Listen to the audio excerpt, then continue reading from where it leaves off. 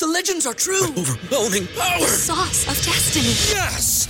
The most legendary sauce has arrived as McDonald's transforms into the anime world of WickDonald's. The greatest flavors unite in all new savory chili McDonald's sauce to make your 10-piece Wick Nuggets, fries, and Sprite ultra-powerful. Unlock manga comics with every meal and sit down for a new anime short every week only at WickDonald's. Ba-da-ba-ba-ba, go! At participating McDonald's for a limited time while supplies last.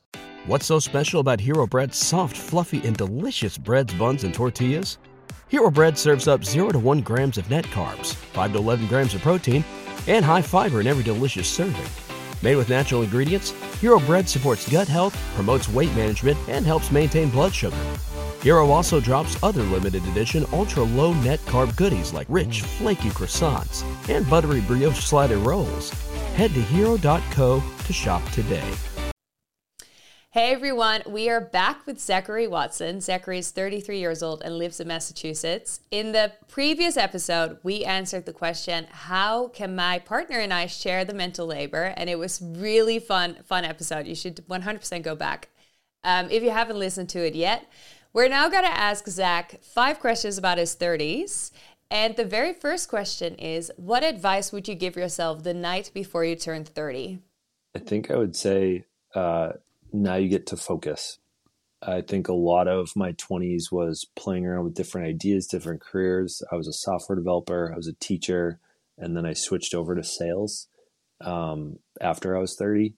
And like, there's a lot of people that could look at that and be like, well, what the hell did you do for your 20s? Like, there's, as Sheryl Sandberg talked about in Lean In, it's not a corporate ladder, but more of a corporate jungle gym that we go through.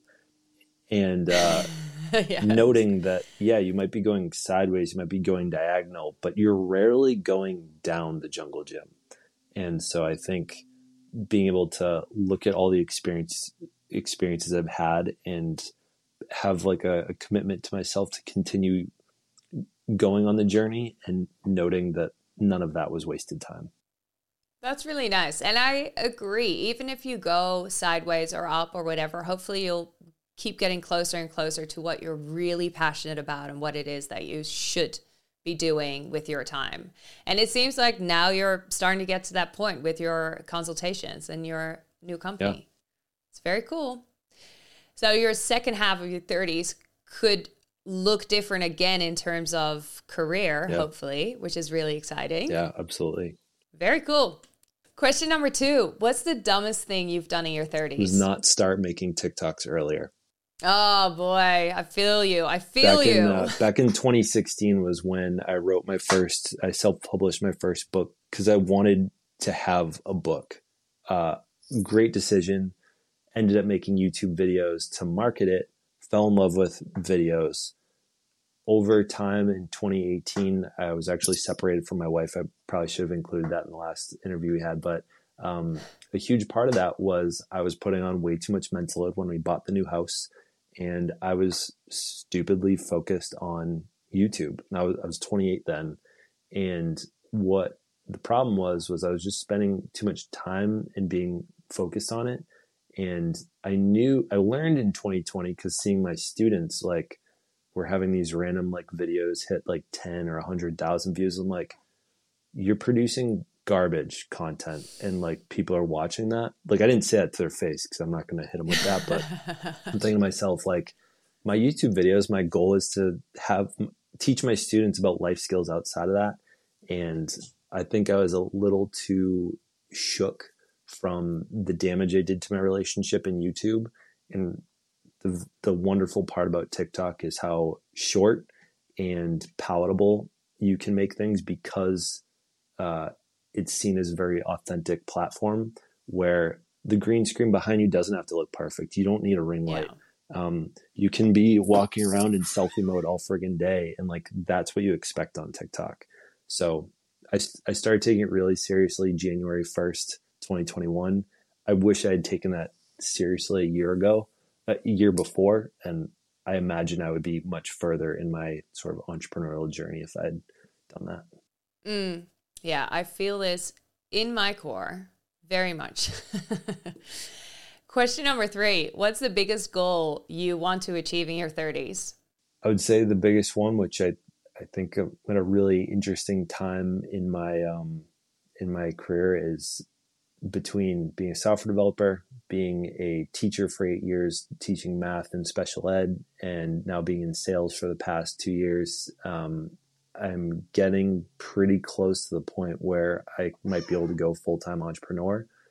So I think it would be, the goal is replacing my income and having it be at the point where it's not completely out of my comfort zone. Like, it's terrifying right now for me to be able to like just hit my base income. So I think bringing that to like a 6-figure business, like annually, is probably the biggest goal. And everyone around me keeps telling me it's a lot more attainable from what they've been seeing than I think. And so I think letting go of some of that fear and trusting in my community and the people. Yeah, there's a lot of that, but making that jump, it is scary, especially when you have a family and a mortgage and a wife. Like, you just have a lot of responsibilities. So it's a big decision, but yeah, it would be amazing. And that's what I wanted to say. I just thought about that while you were talking about this. On your LinkedIn, you share what that road is looking like. You're very honest about all the sales that are coming in, the sales calls that you get to do for your consultations. And if anyone's really interested in seeing what your journey is looking like, they should look you up on LinkedIn. Question number 4. What was a realization you had in your 30s?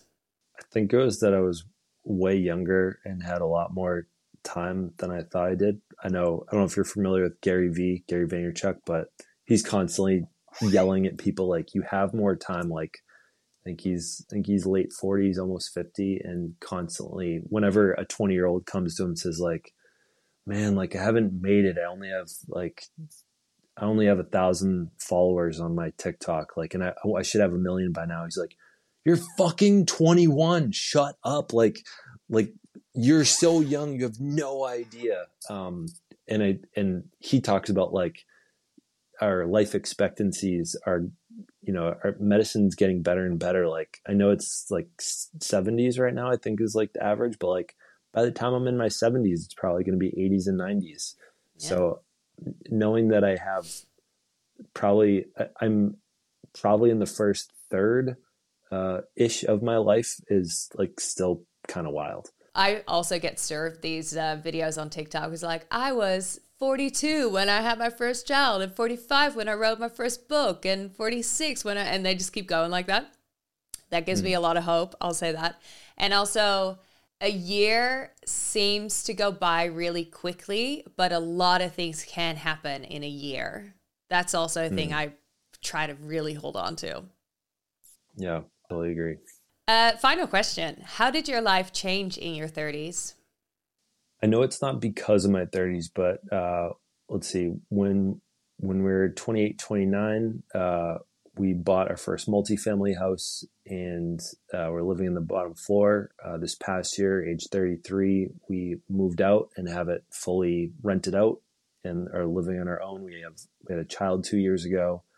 It's I feel like the expectation of adulting has gone up for me. I don't know that I've delivered on that expectation from myself or my wife or society. Do you think any adult would ever feel that way? Would ever hit that? Probably not. That's definitely, I know I've heard that in one of the other podcasts that I listened to from you, is that like, I think we keep getting to that point that we thought was an adult. And then we're like, oh, still feel a lot like a kid again. Like I have some things figured out. Like I'll give myself that much credit, but yes, I really don't have that much figured out. And yeah, I don't know, that guy in his 40s or 50s, like he's got it figured out. And then we're going to get there. And we're like, 100%. This is the same reason why I started this whole podcast. I feel when I was 20, I felt like everyone that's 30 has got it all figured out. They got their shit down. They got a career. They got a house, relationship, everything. And then you hit 30 and you almost feel like it should magically all appear. And it doesn't. That's when I was like, oh, wait. People that were 30 when I was 20 probably also didn't have it all figured out. It just it just looked like that. And that's the same with 40 and 50 and everywhere. All ranges. and I know that this podcast is meant for folks in their 30s, hoping people maybe in their late 20s will hear this, but a really impactful book for me was The Defining Decade, which talks about how to utilize your 20s. I don't know if you're familiar with that book, but No. one or two concepts that really resonated with me is like all the career decisions that you're making, like you want to just keep building identity capital.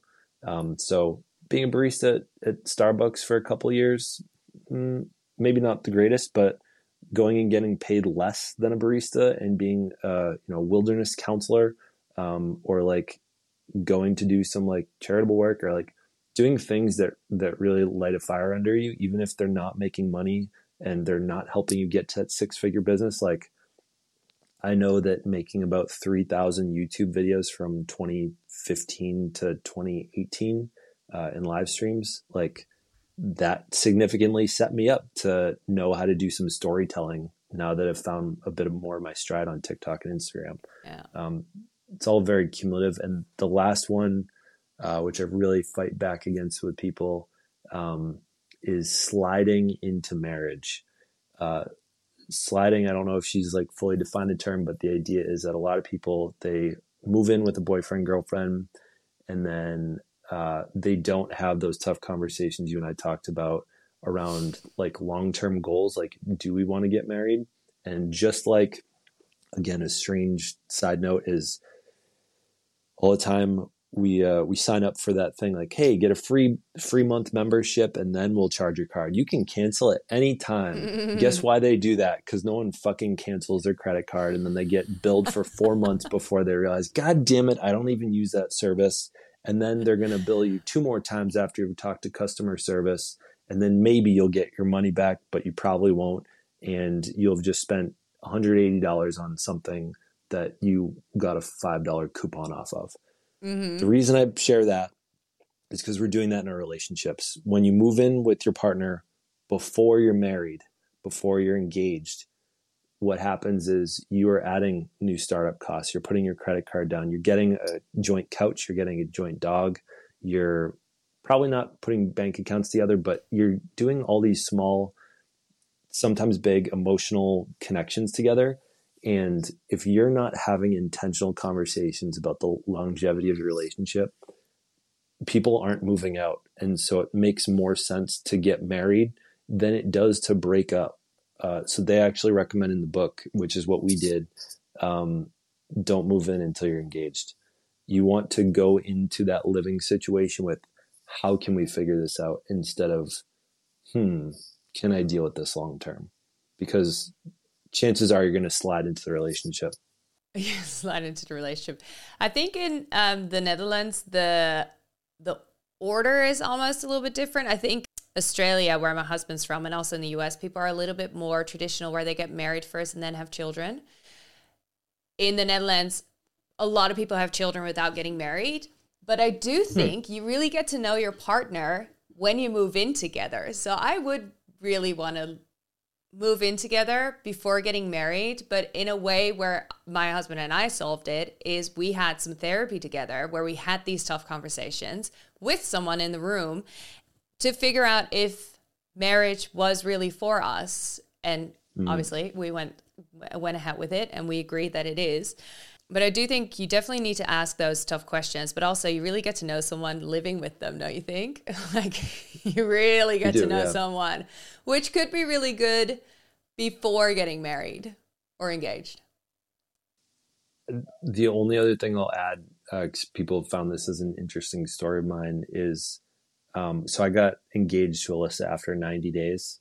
And most people say exactly that. They say, oh, wow.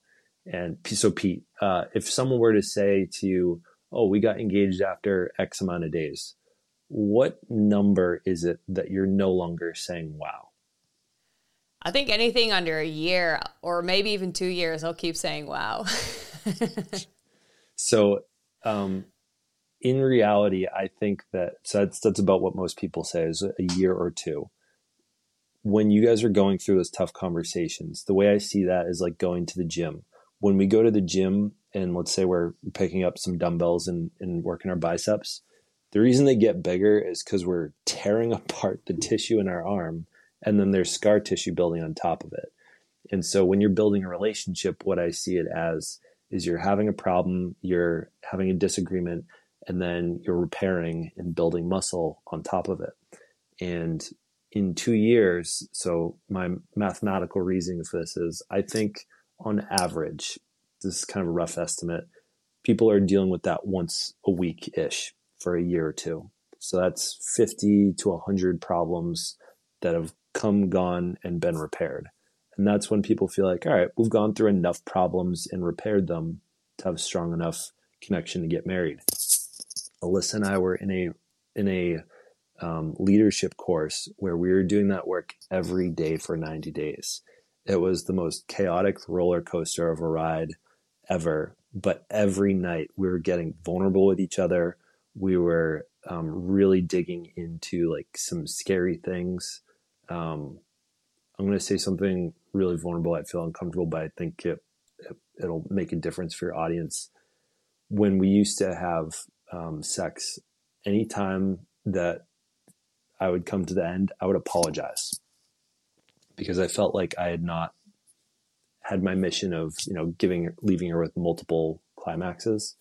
And at one point, I remember she asked me like, why the fuck are you apologizing?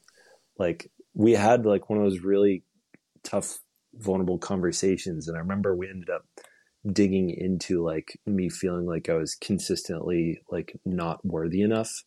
And that was like present in a lot of other areas in our life.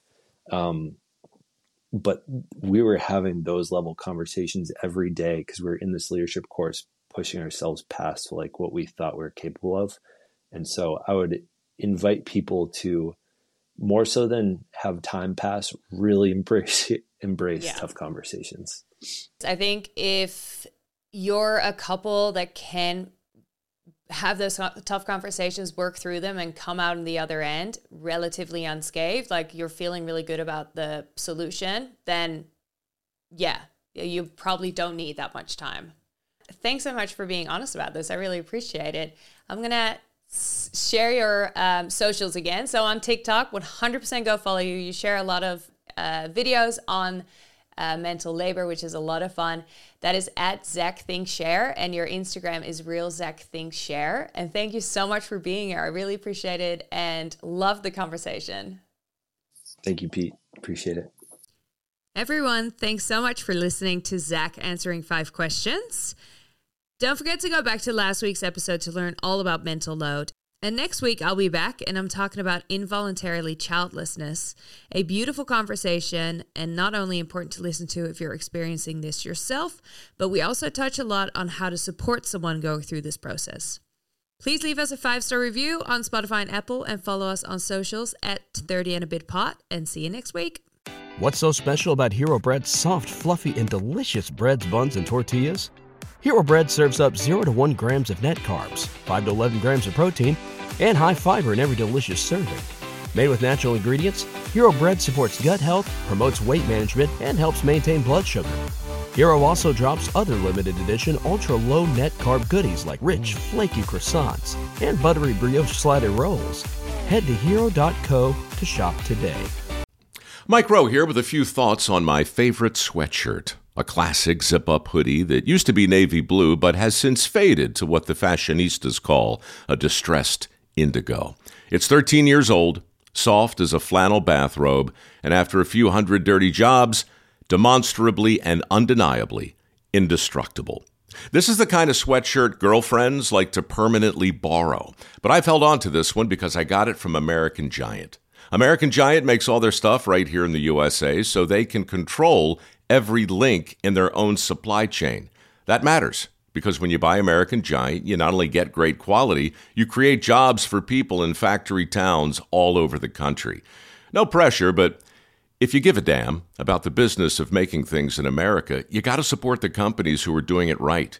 Go to american-giant.com/Mike to get 20% off your first order. That's american-giant.com/Mike.